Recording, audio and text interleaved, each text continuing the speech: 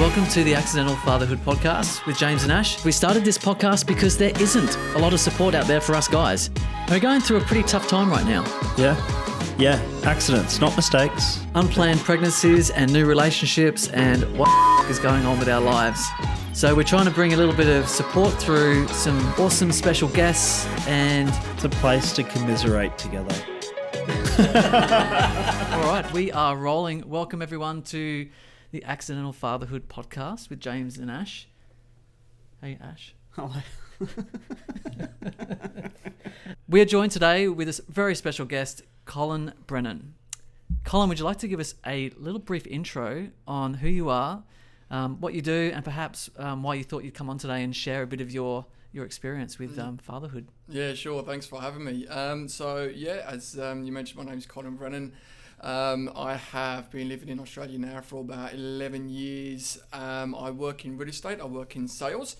And why I sort of reached out and listened to a lot of your podcasts is because, recently, for quite a few years now, I've been in that sort of co-parenting, as I think you like to put it, role. We're stepping into an area with a single parent and with a little child as well. Really keen to sort of share my challenges and things like that with you guys, because I do feel, as I mentioned to yourselves earlier, if I had a little bit of information that I've heard from your podcast, 3 or 4 months ago, I might not be sitting in this situation now. So I think that everything that you share, any information, any knowledge that you can get out of this, and I think there's a little bit for me to share. It's great, and hopefully it can sort of help other people out there, like navigate their challenges, or if they're in the same situation that I am in or was in. Yeah, awesome. So long time listener, first time caller. Correct. Yeah, right. First one. Yes. So are you an accidental father? Was it all planned, or was it an accident? How did your baby happen? Not at all. So I'm not a father biologically to anybody. So I've been in a relationship, or was in a relationship, for the past 2.5 years. She was a single mum. So I knew obviously what I was, I thought I knew what I was sort of getting into when I started dating this single mum. And taking on a child, obviously, further down the line, and becoming or entering into that kind of co-parenting role. So you were kind of an accidental father in a way of, not biologically, but you became a father by default of dating this single mum. Yeah, absolutely. And how old was the child? She was 3 when I met her. She's just turned 6 now. Wow. Yeah. So you just missed they call them the terrible twos, but I've been told not to go. Not to go into those, the ones and the twos, not to label them, but so 3 years old, and it was a little girl. Little girl, yeah. Little girl, awesome. Yeah. People always used to say that you missed the bad bits, Yes. or like you said, the terrible twos. Just sort of escaped. Then I was a little bit happy about that. Well, it was it is what it is. Just in her life for over half her life. Wow. Yeah. So what was that like, dating a single mum initially? Because was there a bit of a, like, I'm not sure whether this man's good enough to meet my daughter kind of thing initially? Is that how they kind of navigate that? Or yeah, look, I think it's always out there, when people always say to single parents, and I'm not just going to say single mums here, single fathers as well. Like a lot of people always say, when you're a single parent, or you're never going to find a partner, or you're never going to settle down with anybody. I think that's the sort of the stigma that a lot of single parents have. So it is so tough. I can't imagine what it would be like as a single parent, wanting to get out in the dating scene again, and navigating that. When's the right time? Is this the right person? You go through the sort of the dating of however long you're dating for, and then you have the conversation where you say, I think it's time to, this might be long term. I think it's time for you to, meet my daughter.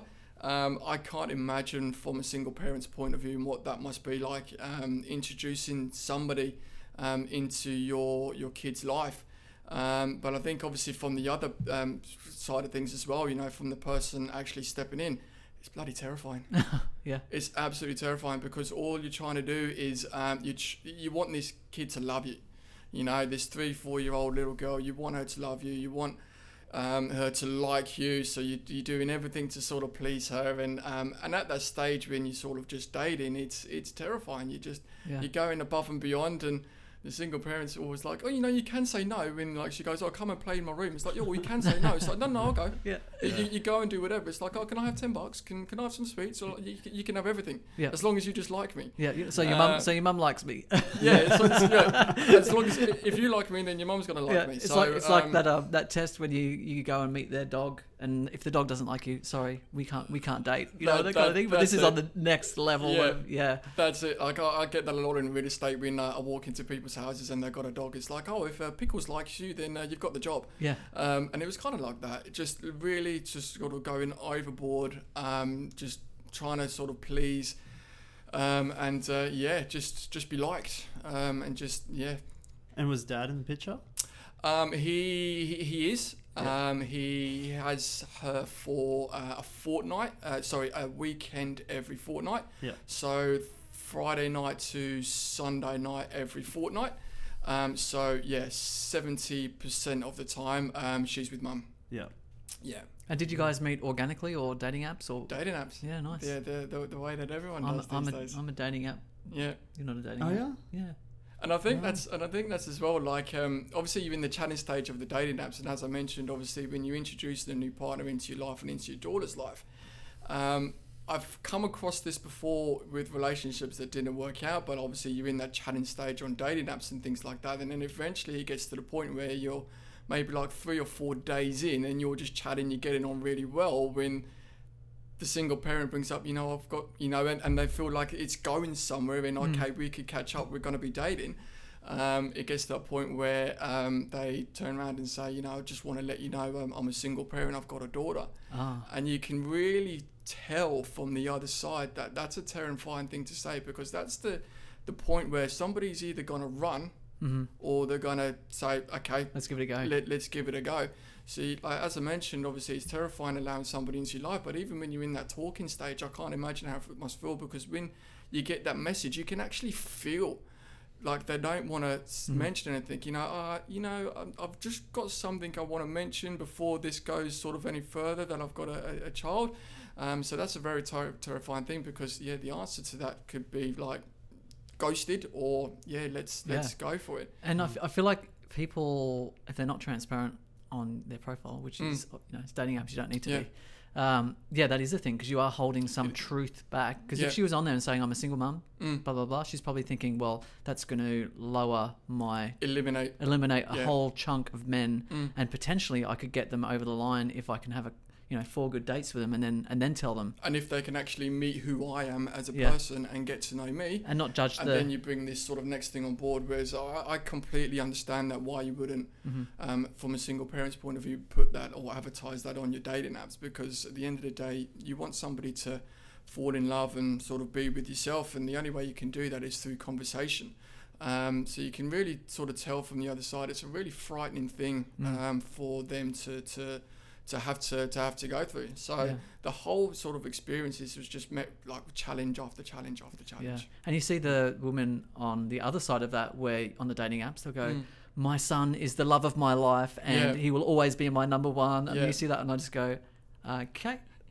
See you later.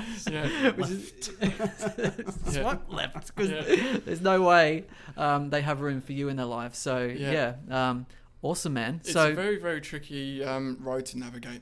I think meeting new people when you're a single parent. I think meeting new people in general, especially in the dating app world, is tricky enough. So that's just another level of challenge that people have to go through. And as you rightly said, like you will eliminate a lot of people based on that. People don't want to take, like you see it all the time, people don't want to be responsible for somebody else's or child or something like that. So there's a whole chunk of people that won't, like, not in a bad way, but just don't want that in their lives. Maybe don't want children, maybe don't, all of those things. They just don't want that. So it's you have to find somebody that's going to be open to that, and you can tell just from the way that the other person sort of approaches that. It's a nerve-wracking thing. So what number date was it when you finally got to meet her little?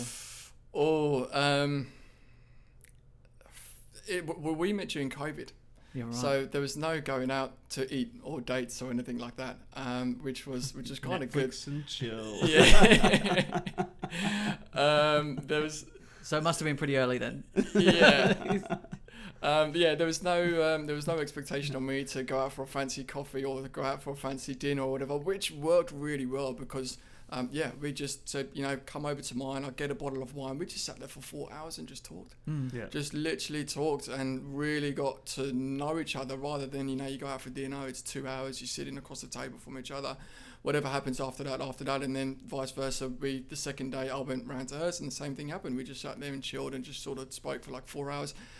But what number? I think it must have been. I honestly can't remember the exact number. It was probably around the sort of the 5 or 6. Yeah, so pretty early on. Yeah. Well, you got to think he's dating every second weekend when the daughter's at dad's place. That's it. Yeah, it's a long time. So like out of a 14-day, there's only 3 nights that she has available. Yeah. So it's every second week, and you wouldn't invite somebody round to the house because the 3-year-old kid is going to get up in the middle of the night. Yeah. It's like, who's this person in my living room? Like, I don't know this person. So it must have been like, geez, she's busy. We've not seen each other for another couple of weeks. Yeah. Like the availability's there. She's playing hard to get. Yeah. Yeah. So it was a good navigation because we both kind of wanted. We kind of both felt early on that there was something that there was something here.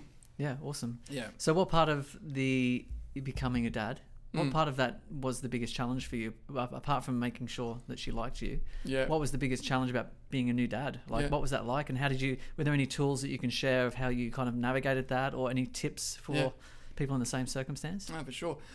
So like I think there's when do you actually call yourself the co-dad? When do you actually get into that point? Because there's an area where you kind of like you're dating for 12 months or anything or something like that. You might be staying around the odd night. Would you call yourself a co-parent? Like really all you're doing is you're going over there, you're hanging out with them on the weekends, you're watching a movie on a Saturday night, you're going out for breakfast on a Sunday. But that's kind of just, like the dating scene and like things mum's, like that. Mum's special friend. Exactly that. Mum, yeah. Uncle Colin. Yeah. And that's how it was sort of introduced. This is sort of mum's special friend. Like when you actually sort of step into the responsibility stage of things, as you sort of mentioned, and when you actually become that sort of co-parent, I think is, when you decide that you're going to move in with that person, and then you are in that person's life 24/7. Yeah. I think until that point, it's all fun and games. Yeah. It's all fun and games. Nothing really changes with your life. Your routine stays exactly the same. Your Monday to Friday routine, because you're at your home, they're at their home. You see each other on the weekend. Nothing changes. Your routine, your business, your gym life, all of those things just kind of stay the same, and nothing really changes. And the challenges don't really come in until you're in that. Yeah, that concentrated. Until you're in that household. Yeah. Until you're in that household 24/7, and then you start sharing responsibilities. It's I don't think it's talked about enough, and not a lot of people realize that, when you step into that environment, you actually lose 50% of your time, whereas the single person gains 50% of their time. So they're used to doing everything by themselves, 100% of the time. That they're used to doing the drop-offs, they're used to making the packed lunches, they're used to doing the pickups, all of that kind of stuff. When the partner comes in and joins in, you kind of split everything 50-50, so you actually lose 50% of your time. Yep. So I think that's one thing that sort of we have to acknowledge, and one sort of tip that I could give to somebody. You're going to have to make time. You're going to have to make some time somewhere, and where's that sort of time going to be? And just remember that, that person is making time because they want to be there, they care for you, and that they love you. There's going to be a little bit of time that you're going to have to make up somewhere, whether it's in business or stuff like that. And I quickly realised that from the dating, everything being fun and being mum's special friend, to, we're going to move in together and we're going to be in that father figure role.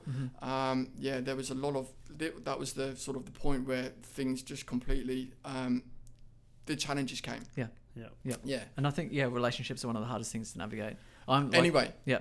And without a child, with a child, Yeah. we're in 8 months now, and my partner's moved in, and the challenges, we're looking at getting some counselling just to help us with a few of the challenges in communication that we're having, and just to make sure we're on the same page. And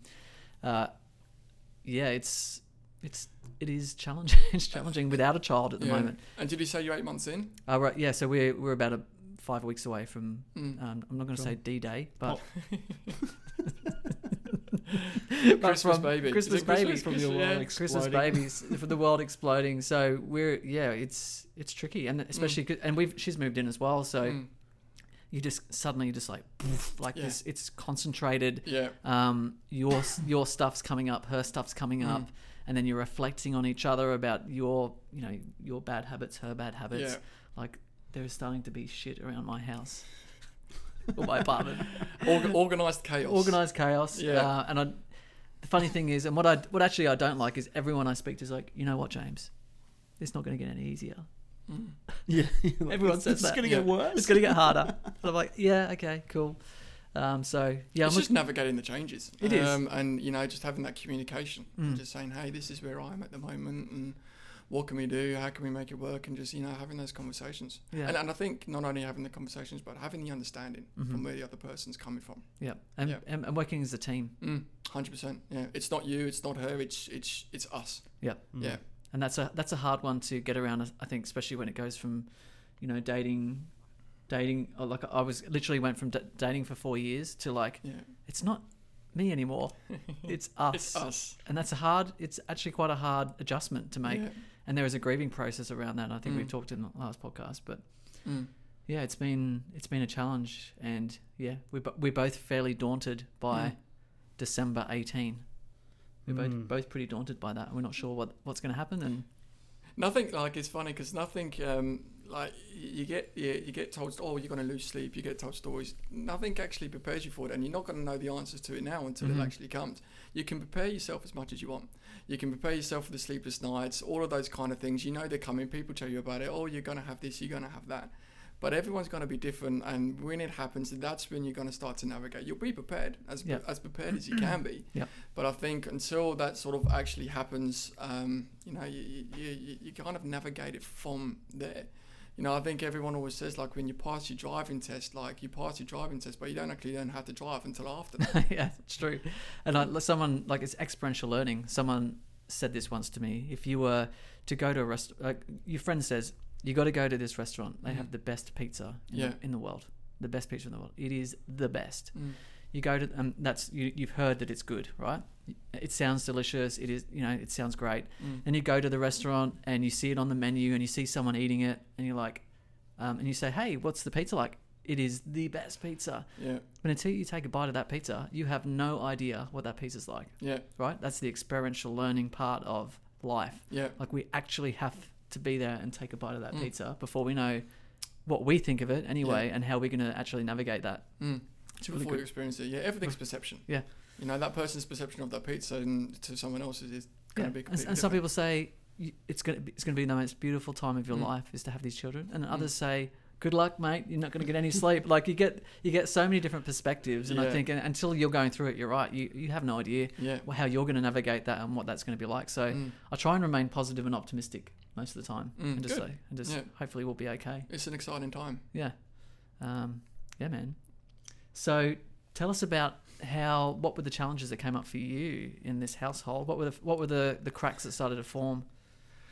Good question. I think to start with, we didn't go into this thinking that there was going to be any challenges or any changes whatsoever.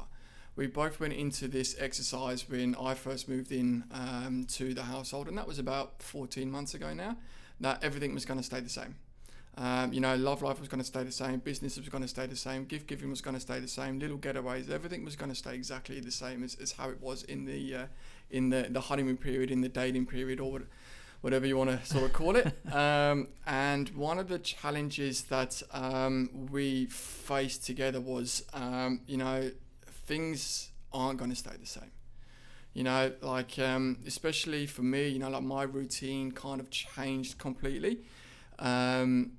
I went from, I went from waking up in the morning, like, being a bachelor and things like that, from waking up in the morning at 5 o'clock, getting to the gym at 6 o'clock. We changed our whole routine when we were in that sort of family. I was waking up at 4:30, so I was waking up a little bit earlier.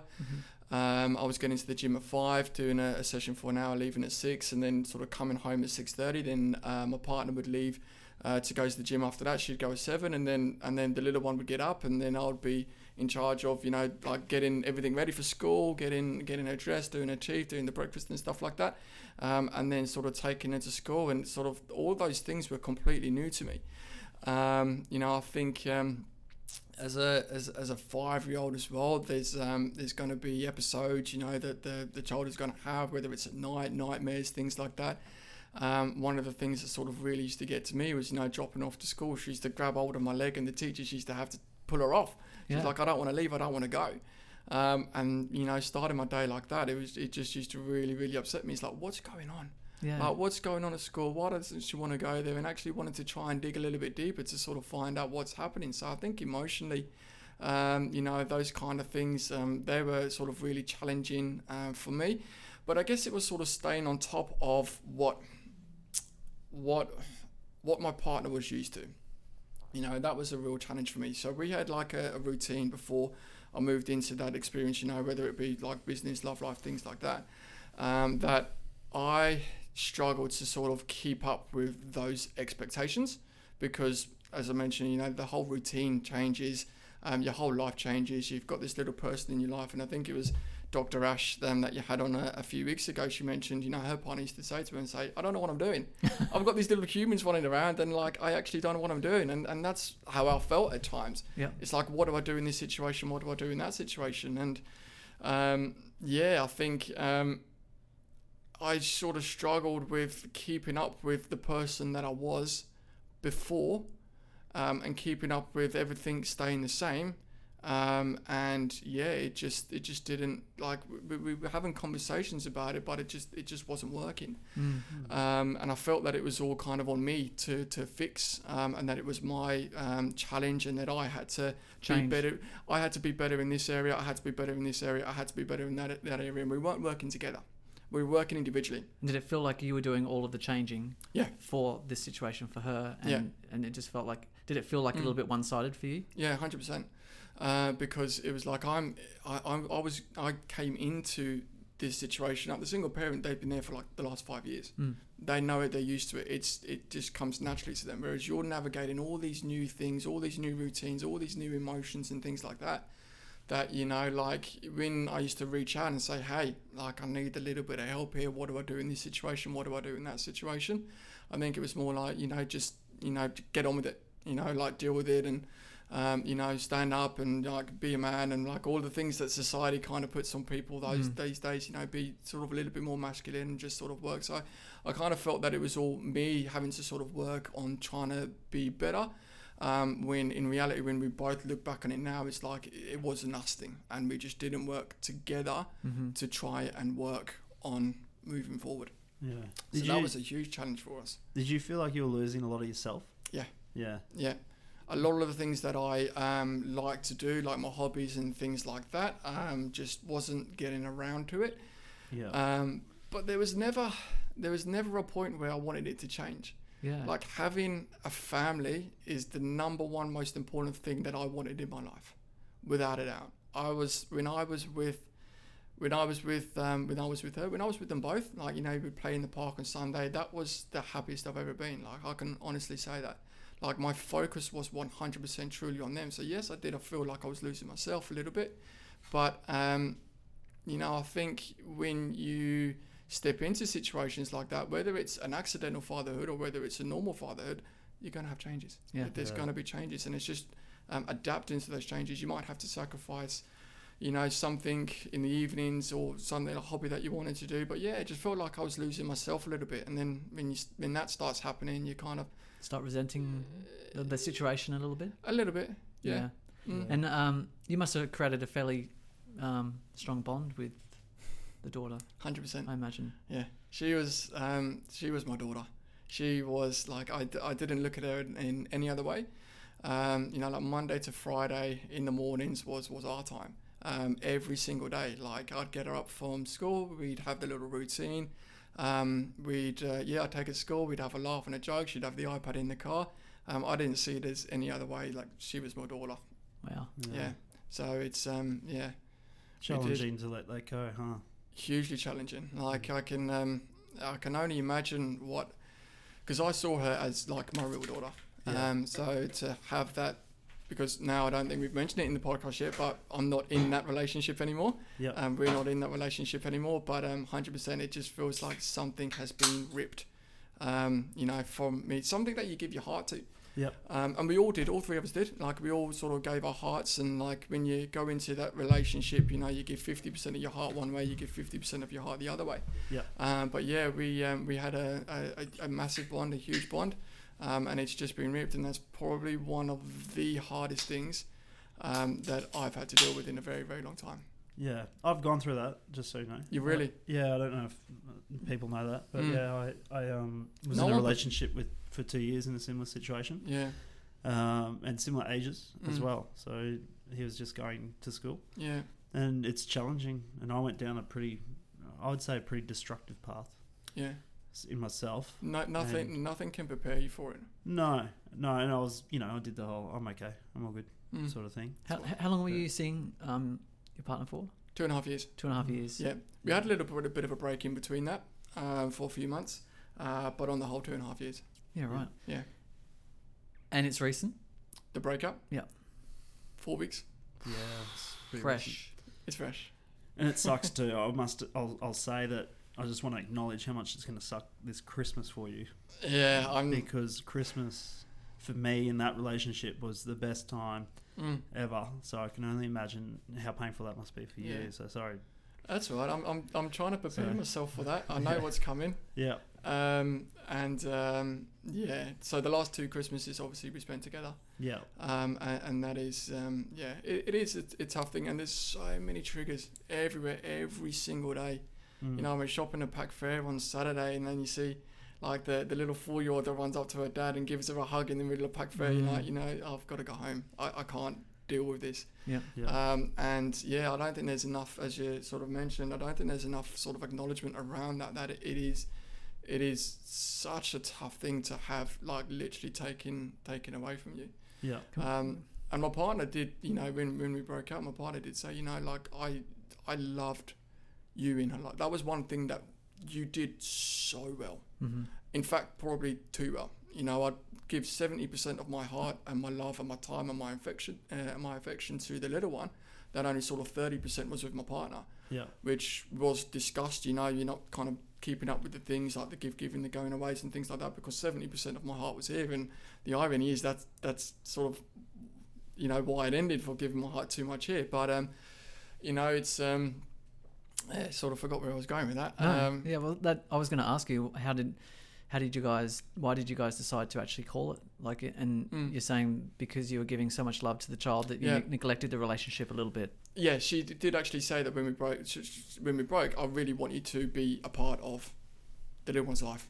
I still want you to be here. I think you've got so much to offer in that regard. That I still want you to be a part of her life, and you can be like the friend that comes and takes her to the park and things like that. And I did give it some thought, but I can't see how that works. Is this going to be too hard for you? It's going to for everyone. Like I think because eventually, like there's going to be somebody new in her life. Mm-hmm. Yeah. I mean, it might be now 6 months or 12 months, but when Mum starts dating again, there's going to be somebody new in her life. It just doesn't work like that. She doesn't spend a weekend at Mum's, a weekend at Dad's, and then a weekend at the guy who Mum dated for 2 years. It's eventually you're going to lose that relationship. It might as well be now. Yeah. I don't think it's fair on the little one either at that age to still be a part. Like, who are you now? Like, what are you doing? Like, you're not staying at Mum's bed anymore, like that kind of stuff.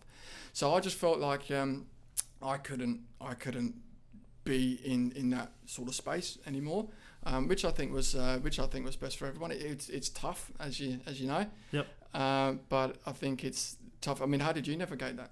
Well, I was lucky. Not lucky, but my mate is a psychologist, and he gave me the advice. He's like, look, the child, best thing for the child, because that's all I was concerned about when it happened, when we split up.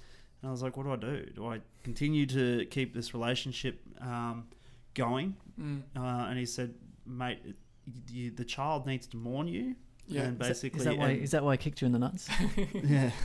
I was telling one story the other day where did you have that when you woke up in the middle of the night? I used to get elbows in the face. Yeah. And it's like kicked in the nuts. Oh man, I was like in a nice, beautiful dream. You just get a swift kick to the nuts. But he was a strong little bastard too. You do miss those. Yeah, I did. Yeah, definitely. And it was pretty rough. To miss all that, and then the first Christmas sucked. But you do get over it, and like you said, there's going to be somebody else in the little girl's life. Yeah, and you just gotta. It's not going to be you. You gotta let them mourn. You know, and you've got to let them get over it, and you've got to let them move on as well. And I think that, like you said, I think that's what you said is bang on with, all you're doing is prolonging that. Yeah. And then every day it's going to be more and more. And they're probably going to learn some good lessons out of the mourning as well, like, or grieving the loss of a friend or, At the end of the day, they've got their dad. Yeah. Who they do see every second week. Yeah. And then they've got you, and unfortunately, and who knows, your ex-partner might go on and date 5-10 other people. And this little girl needs to get adapted and needs to learn what this looks like. Otherwise, she's just not going to be that stable. Yeah. So I think it, and that's what basically, I might be butchering it, but that was his explanation. It made sense to me. And yeah, it was tough, but ultimately you got to do it for the child. And it sounds like that's what you care about the most. I just couldn't see how that was going to benefit her. Yeah, no. I couldn't like it. Yeah. So looking back on the relationship and everything that went on, is there anything you would have done differently? Yeah, I would have. As I mentioned to yourselves, like learning and having a little bit more knowledge around the challenges that we were going to face. I think we sort of both went in very, very naive, that this wasn't going to be a challenge, and that we're not going to be tested, that when those challenges did arise and that when those tests did come up, we were just kind of like blaming each other. Why is this happening? I couldn't sort of figure out what was sort of happening to me. I just knew that, there was some things that were going on that we were, we weren't as strong of a unit as we were to begin with. And it's reaching out to people like you said, James, and just sitting down with somebody who's somebody like Dr. Ash, who you had on the show like a couple of weeks ago, and say, hey, these are the things that we're experiencing. How do we navigate these, and sort of what do we do, and how do we move forward with these things? That's something that we never done. We went individually in our sort of own path. It was always, I've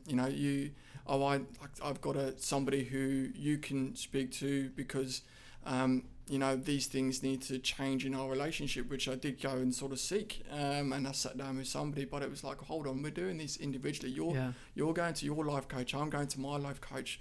Why aren't we doing this together? Because it feels like almost like a self-preservation from maybe not feeling secure, and you feel like, well, I've got to look after myself. And I know that's kind of how my relationship is at the moment. I feel like we're both kind of worried about ourselves so much that we're struggling to come together and do it together. And that's a good way of putting it. There's like fear around that, leaning into that for me. There's just a little bit of like, 100%. How are we, because it's a vulnerability. It's like when you say, okay, well, I've said I'm going to be here. I'm not going anywhere for this baby. I'm going to be around. But when it comes to our relationship, and I think my partner said this week, or Alex said, she's like, I feel like there's a block there, and there is a block there because I'm fucking shitting myself. Yeah. And but acknowledging that there's a block there, that's a great step. Yeah. We in our relationship we didn't really. We didn't look together and just speak together. And I think from a single parent's point of view, when you say, there's, like they've got another person to protect. Mm-hmm. So you can see why they're very much in themselves. Like, I've got to protect my daughter at all costs. Mm-hmm. I've got to do what's best for her. So I'm going to go my way and sort my stuff out. And I think you hit the nail on the head. We just struggled to come together to work together on what it was we needed out of the relationship. Yeah. And why things were going the other way. And I think that's, Alex's primary drive at the moment is, I've got to look after myself. What if you, because the reality is I could go, you know what, this isn't working, and I'm let's do a co-parenting thing. Yeah. And then she's literally got to fend for herself. It is a possibility that could happen, right? And the child. Yeah. So and the child, but because you don't have milk coming out of your tits. No, I know, and that is a thing, right? Like, it's, and I think she's got to make sure she's going to be okay, because she is going to have a child now. Yeah. So her focus is on making sure she always says to me, I don't want to be living on the streets. And I'm like, there is no way I would let the mother of my child and my child live on the streets. There is absolutely no way. But that's the kind of thought patterns that are going through her mind as well. Yeah.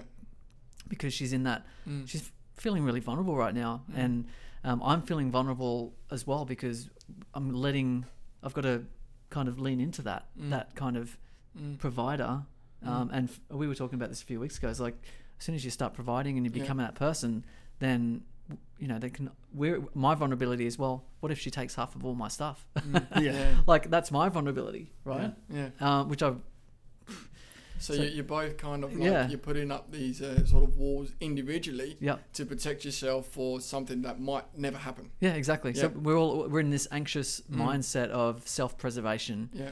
And it's just it's destroying the intimacy that we had. It's so we're actually going to go see someone, because we feel like, and together we're going to do it together, because we feel like it's going to be really important to at least air this stuff that's going on. And we do talk about this stuff, but I still feel like having someone to moderate it or to facilitate the discussion is better, because they're having an overview and a non-biased kind of advice on, hey guys, James is feeling this way because of this, Alex is feeling this way because of this. You need to understand that the way you're acting right now is making her feel this way. Just someone to like help us, guide us through that. And I don't think there's a right or wrong answer, or they're not going to go, all of a sudden you've done one session and you guys are going to be sweet. I just think it's giving us a little bit of true openness and sharing our vulnerabilities, so that we can kind of come together and work towards collaborating, which we're doing our very best at the moment, but I think we need guidance. Yeah, that's awesome. And that's one thing that we never did in our relationship. Together anyway. Worked on it together. So if there's a tip, it's have that conversation, and don't think it's too early. Like, we're 8 months in or whatever, or we're 2 years in and we're going to sit down with somebody. Like, if you love and you care for somebody and you want it to work and you want it to happen, then you'll do that. Yeah, and most people think is, well, I don't need to see someone. We don't have a problem. Like the dentist, we don't go to a dentist till there's a problem, right? So some people, by then it's too late. Yeah, but then it's too late, and then the cracks are forming, and I have done couples counselling before, and it was helpful. It really was helpful, and all of the shadows or the skeletons came out. Having a bit of a dance. Sounds like a fun time. It actually wasn't a fun time. It's pretty intense, but I also when you do these things, I see it as a personal development or a growth perspective. Like, I try and have that frame of, I'm going to learn more about me by doing this, and I'm going to learn more about my partner doing this, and we're going to grow together. So there's kind of a bit of a personal development side to it, which I kind of like a massage. It's going to hurt. Yeah, it's going to feel so good afterwards in about 2 weeks. I don't have massages that hurt. Don't you? That actually makes sense though. Yeah. All right. Thank you. Yeah. Well, James over here. I think it'd be more like going to the gym and you work out and your muscles are sore. I don't go to the gym. That's why you get some massages. I just work out.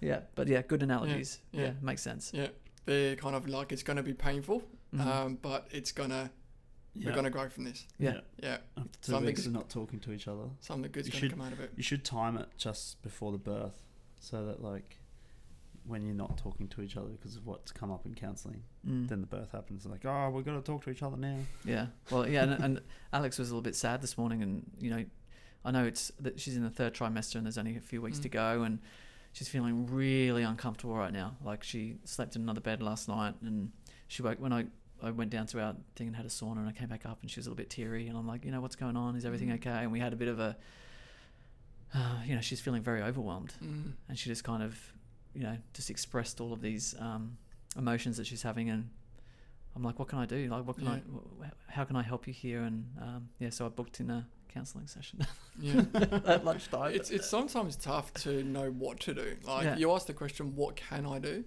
But a lot of the time when I sort of ask that question, there's not really much you can do. And it's like, well, have I got to try and sort of think here?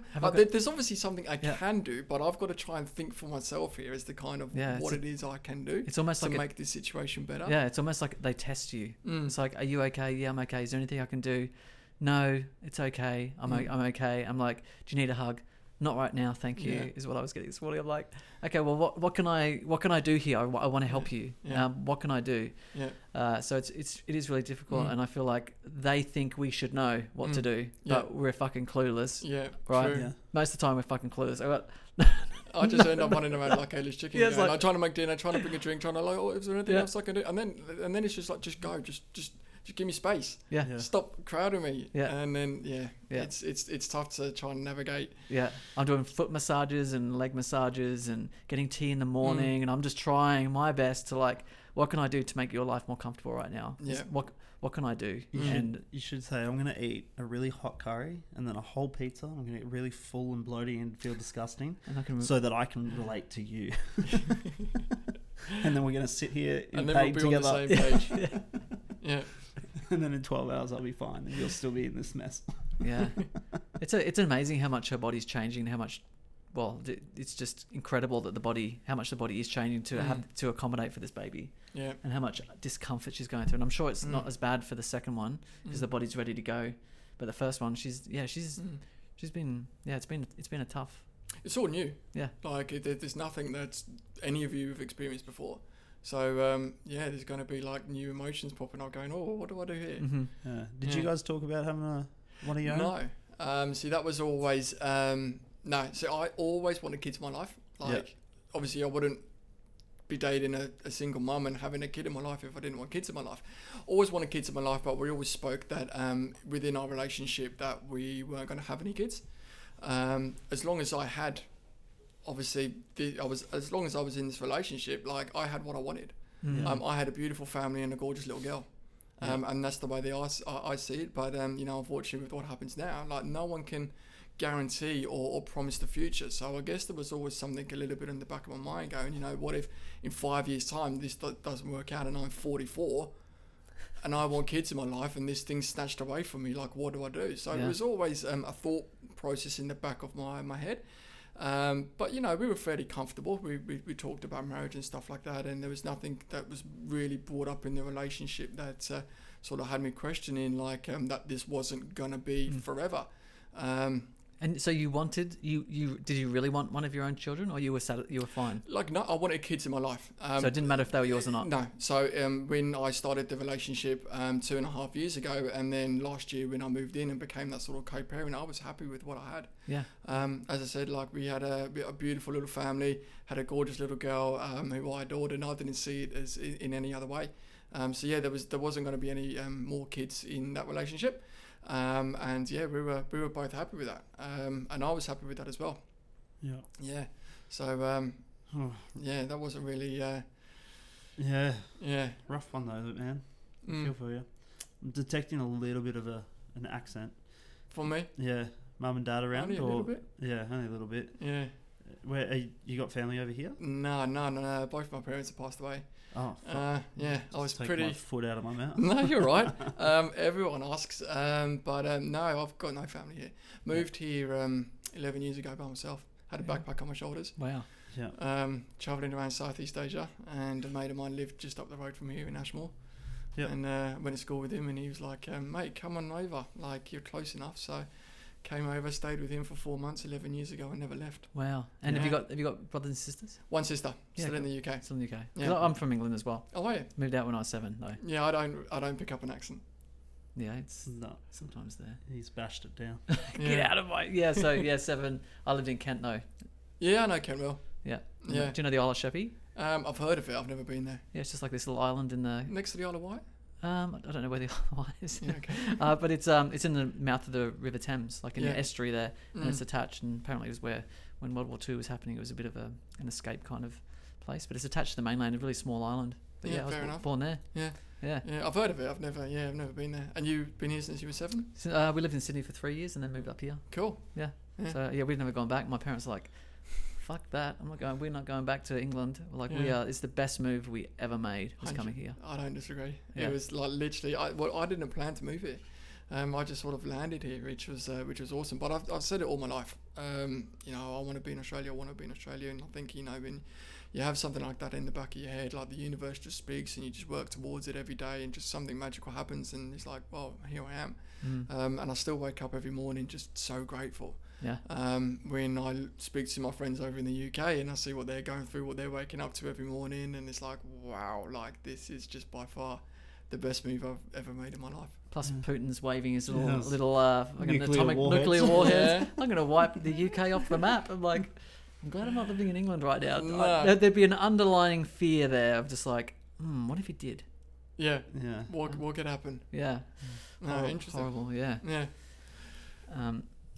So what's on the cards now, man? Are you so obviously probably not on the dating scene yet? No, and not yet. And got asked this question the other day, like in regards to, you know, I dated a single mum before my recent partner, and I think maybe I used to sort of attract them, like single parents, single mums, and things like that. But I think I'm gonna step away from that now.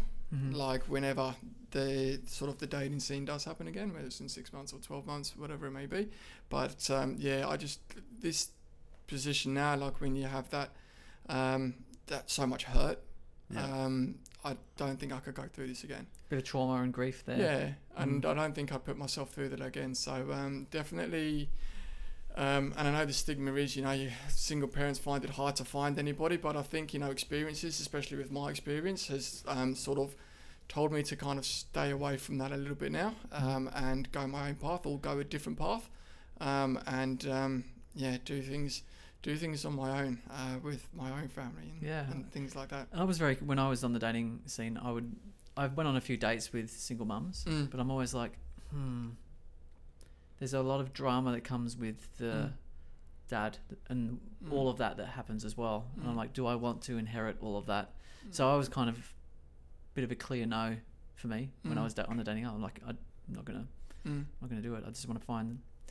I do want a family, but I want to create one of my own and have it like nice and clean. And that was my goal. But look what happens. Yeah. I think that is the thing, you know, like with the father, is he in the picture? Is he out of the picture? And I think stepping into that zone in that relationship, it's a question that you do ask, you know, like what's going on there? Am I going to be stepping on anyone's feet? Like, is it amicable? Is it not? Those kind of things. And all of those things do come with a little bit of drama. I guess we were lucky in this situation. From sort of the outside looking in, Dad did a great job, loving father and things like that. So, everything sort of worked out well. I used to go and like pick her up on a Monday morning every fortnight, up in Logan, and we'd have a little chat, and I'd bring her back and go to school. So from that side of things, it all worked out pretty well. There was no dramas with that. Yeah, that's cool. I was going to say that would be my recommendation. Dating a single mother is making sure that the father is, if he is in the picture, making sure it's amicable. Or just completely out of the picture. Yeah. Like, don't know who the father is, sort of thing. Yeah. Because that's like, it's so much burden on your relationship if it's not working, if it's not. What's the word? God damn. I've had a mental break now. Yeah. And I can imagine. Now that it's been 4 weeks, you would have a lot of space. I have a lot more time. Yeah. I've found things to fill my time with. And it's going back to what you mentioned, actually finding myself. Finding myself again. I done just 2 weeks ago. I completed Noosa Triathlon, which the month before that, it was about 5 weeks now. The month before that really gave me time to train. Went into that, just absolutely executed it to the best of my abilities. Work, business has all started to fire up. Fitness has all started to fire up again. I wonder if he's an activator. Do you reckon he's an activator like me? Fuck if I know, dude. But you'd have to listen to our podcast that's coming out next week. Yeah. He's a personality type from your... yeah, it's amazing. It's amazing. Yeah, you're a... what's it called? Your genes... Epigenetics. Okay, yeah. So you might be the same as me, but for us to get rid of any like shit or like energy in us, we have to just go for a run, hit it out, just get rid of it. Yeah. And it's really good for us to do. Yeah. So to get rid of that energy, you just got to kind of... Sounds like that's what you've done though. You've like... I've got all these emotions and these feelings, and I've just got to get rid of them. I'm just gonna literally just execute, and that's what makes me happy. Like starting or just about to kind of start a company and get that up and running again. So I've actually sort of found a lot more time for me, which did get brought up in the relationship as well. It's like if you haven't got a lot of time for the relationship and you put in more time into the child, it was like, do you really want this? And I had to question, like, do I want a family? Like, it was always sort of put on me, like, is this really what you want? Because when you have your freedom and you have your space, you're a powerhouse. You're doing everything right, you fitness, your business and stuff like that. And I think just because things are challenging and just because some things test you doesn't mean you don't want them.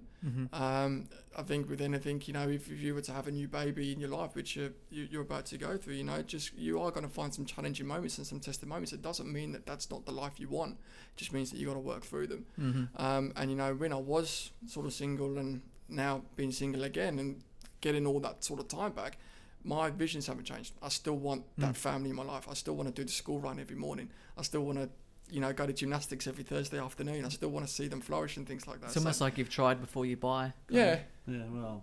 Yeah. Yeah. But I did question myself. I was like, is this what I want? But yeah, maybe it was a test. Like I can actually go through this motion to see if it's actually what I want before I have kids of my own. Yeah. And it's created that vision for me that, obviously it does take up time. And you are going to sort of have to make sacrifices, but the vision and the goal is still there for me moving forward. Eventually to sort of have that family. Like I know I've got a clearer vision now of what I want. But I did question myself and I did doubt myself. Is this what I want? And I noticed, like with myself, when I was going through that relationship previously with the child, it's like I was so focused on being a good dad and a good partner that I didn't worry about myself at all. And the things that she was probably attracted to going into the relationship were the things that I let go of because I was so worried about being a good dad and showing up for the kid and doing all that, and then being a good part and thinking I was being a good partner, which allowed me this time around, because this is probably my most serious relationship since then. Shit. Yeah, well, having a baby's pretty serious. Well, it's very serious. that is so true. I'm just trying to think if I forgot about someone. That does happen. Anyway. Whatever. Sorry if you're out there. But this time going around, it's like I've really stuck to my guns or trying to stick to my guns as much as possible of being that sort of person, that motivated sort of person that Tish met first, and not losing traction of myself, but instead of, sacrificing this part of me with trying to become a good dad, it's like, I've now gone, okay, no, I really need to find time. When can I do this? It's almost like you go into people-pleasing mode. Like you really do. And I think that's the best thing that's happened in our relationship, is because I am really forcing a lot of things that I need to do, like this podcast. And James, you're aware that, like, when we first started this podcast, it was like mayhem. And I was like, oh shit, I got to check my messages and I got to rush home. And it was challenging, like, to Tisha's credit, like we've been going for 5 months or something now, and so when she had a 6-month-old, it was challenging for her, bathing her, putting her to bed, sleeping, like eating, all that, but now we've adapted to it, and like this is really important to me, doing this podcast and getting this information out. So I make it's so accurate what you said. I make it happen now, and I didn't whereas previous me would have gone, okay, well, she's struggling with the podcast, so I'm just going to give that up.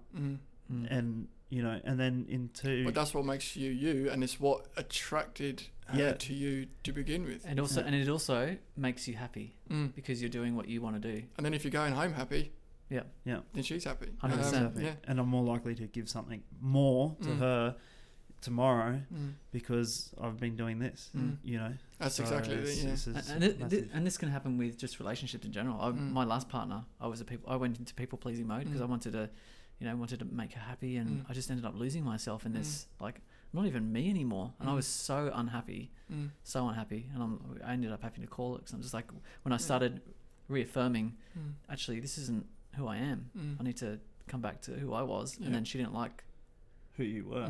Well, she did. Well, that's the thing. Like, when I started doing it in my previous relationship, it was because I started to. I'm like, what the fuck am I doing? I'm a fat fucker now. I've got to get back into working out and doing this. So I started doing all of this extra stuff and listening to podcasts and getting back into like the. And she was like the person who you were, but she didn't recognize that was the person that she first met. All she recognized was this massive change. And going, well, who the fuck is this guy now? Yeah. What is he doing? He's not about us, you know. And it would have been a massive polar opposite for her too. So accurate, and that's exactly what happened with us as well. Yeah. You know, the person that she met wasn't the person that I was 4 weeks ago when we called it. Completely different person to the one that she was attracted to. You know, and I think, you know, part of that was, you know, just having that sort of the challenges and, you know, not the stress, but the challenges and the lessons and stuff like that with, you know, being in that family and you know, putting 70% of my time into, we say people pleasing, but child pleasing, you know, making sure that she's happy and making sure that my partner's happy first and foremost before I'm happy. Which, was huge. It was kind of like, you sold me this dream man over here, and it was great for a year, and you know, you were smashing business and our love life was fantastic, and then you moved in, and then, you know, where's that person gone? You became a dad. You became a dad, and all about the kid, and all of those things that, you know, she was attracted to begin with slowly started to, you know, fade away, and I couldn't find a way to, you know, go back to that person living. I just couldn't adapt. And it sounds like a really hard position to be in, because if you hadn't adjusted for the child and the relationship, it could have gone the other way. Like, she'd have gone, you don't love my kid, you don't love me. Like, it could have gone. It's a balancing act. It is. Where's the middle ground, and what's the win here? Yeah. What's the win for both of us? It sounds like a really hard situation and balance. Yeah. Because you put everything into being a great dad and a great father that I know, for example, that I did. You know, like, you do split your heart. Like, it wasn't 50-50. It was 70% in the child, 30% in my partner. That's what it was, and that's probably what I'm guilty of. But, you know, where is the middle ground? It's like, if you take away from the child a little bit, you know, and you put more into the relationship and being the person that you were, that she met and that she was attracted to, then you don't taking on that father role. It's a real tough balancing act, and it's one that I don't think anyone can just sort of step into and just make it work. Yeah. No. It's such a tough road to try and navigate. You know, if you invite somebody into your life that doesn't want children and that is going to be 100% with you as a partner and do all the things that you want in a partner, you know, that's not going to work either, because it's like, well, hold on, he's in this child's life, but, you know, it's, you know, he doesn't want children or anything like that. Well, you got a 6-year-old who's still going to be waking up in the middle of the night with nightmares and things like that, and you're still going to have to make dinner and make breakfast and stuff like that. So it was a really hard balancing act to try and get right. And I think in time, anyone can do it. I just don't think that I had the tools, the tools and the education. I don't think we both had the education and the knowledge. You know, I thought that I was alone. I thought that I was alone in this, and that it was just me that was stepping into this, and that every other relationship where a guy walks into this situation is going to be perfect and everything's going to be good. I thought, well, it's just me. Do I really want this? And then obviously listening to a couple of your podcasts and educating myself on other podcasts as well, and actually learning, thinking, hold on, no, this is a challenging thing to step into for anybody. Like, it's not me, and we should have worked on it together. So yeah. I often, you know, when I have kind of disagreements or we have conversations, I'm like, you know, I it's easy to compare yourself to other people. Like, oh, you know, someone else probably could handle this much better than I can. But yeah, you know, you can go into that headspace, but also like, hang on, I could also be a fucking gambling addict who smokes and is an alcoholic, and I could also be a really awful dad, a really awful person. Yeah, but I'm not. I'm a fucking awesome person, and I'm here for this baby and for you, and it's you're there because you want to be there. Like, and that's the thing that I think we have to understand. Like, if somebody walks into your life and takes on that responsibility, they're there because they want to be there. They're there because they love you and because they care for you. Mm-hmm. You know, they could walk at any time. Yeah, they've got no responsibility to that child or to that relationship. You know, and that's that's I think something that's not really that common or knowledge about. There's not a lot of information I think out there to sort of prepare you for that. And I love this conversation because the awareness you've just brought to having a kid, because I feel like I could fall into that trap of, like, because they say sometimes your child is the love of your life, you know, and I'm looking for love, and at the moment I can't find it in my partner because we're not there. Like, it's been, you know, traumatizing, it's been daunting, we've got all this stuff going on. I'm like, there's potential there obviously, but there's you know, will I find this love in my child, and will I just give that my 90% love to the kid, and it's like my whole world, and neglect my partner? I would say this with the 90% and the 70% love and all that you guys have been mentioning. It's like, do you love your mum, James? Do you? Of course I do. Do you love your dad? Of course I do. What percentage do you love your mum? 100%. What percentage do you love your dad? 100%. So why why isn't there not a equal? Why isn't it a 50% and a 50%? Maybe it's like you can love your partner like 100% and love your kid 100%. It's just completely fucking different. But I will admit, like, you know, I know what you're saying though. I understand. Like, it's almost like the 100%. Like, you know, like, Billy is my world. You know, like, so I know, I completely understand, but that's the mind frame that I've been trying to get as well. Like, and I'll say in front of Tish jokingly, but semi seriously, is love you, Billy, way more than I love Mummy. Well, there's a truth in every joke, isn't there? Yeah, as they say. Sorry. But it's almost like your intention and your time and that goes into the child more. So it's almost like that time or attention. If you want that in your life, like a family in your life, I think your father sort of instincts take over. They did for me anyway. Like, my father instinct, I've always been sort of around like my nephews and stuff like that, and I always knew that I wanted to be, that I was going to be this great father. And as you sort of mentioned, James, you know, I could be a lot worse. Like, I know that what I brought to the table in that father role was 100%, and I know that I was bloody good at it. But I think it's sort of almost like you know, like the 70% thing, like your father, like those instincts took over way more than my relationship and romantic instincts. Yeah. And you said that you had business as well when you were first going in, and now you've ended it, you've started ramping that back up. Yeah. So obviously you had let that go in that relationship that we spoke about that before. Fucking forgot where I was going to go. Well, it was the sorry, go on. Oh no, you go. Yeah, it was the sort of the gap, and I think you mentioned it on a podcast as well. You know, like when you feel like everything is just sort of coming in to you and you can't navigate, you got to sort of put one thing aside. Like, it might be the romance, it might be the business, it might be whatever it's going to be, but just park one thing aside that's not important and focus on like the good stuff. Because I was trying to be a great businessman, I was trying to be a great father, I was trying to be great romance, whatever you call it, lover, I don't know. Fabio. Yeah. You know, and we couldn't figure out what part we wanted to sort of park to one side. And in the end, like, I was trying to be like great on all fronts, like business 100%, because as you said, like, you know, when you're doing something you love, your business, you go home, you're happy. You know, when you're spending time for yourself, you're hanging out with your mates, you go home, you're happy, all of those things. We were trying to do everything 100%, and that's just not going to happen. You know, like, I think you need to sort of work out what you're prepared to sort of sacrifice, not permanently, just temporarily, until you get the foundations right. And then, you know, work from there. So the business side of things, yeah, my business is ramped up now because I've been able to put more time, I've been able to put more hours into it, into the business side of things. Like, my phone's always on now, whereas like my phone was off for a limited period of time in the relationship, which I loved. You know, we get home at 5:30, we have dinner together as a family, phone goes away. That was always a non-negotiable, which I enjoyed. Like, family time, I think, was important. But now business is ramping up because I'm able to put more hours in and stuff like that, and I'm able to put more time into all of those kind of things. Whereas in a relationship, like, you know, the family time, obviously that's important.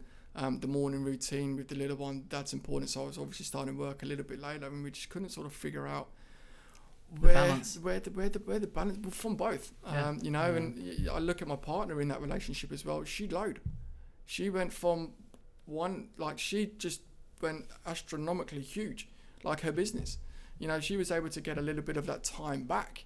You know, when obviously we're going into that and we're sort of giving our time, we're losing a little bit of that time.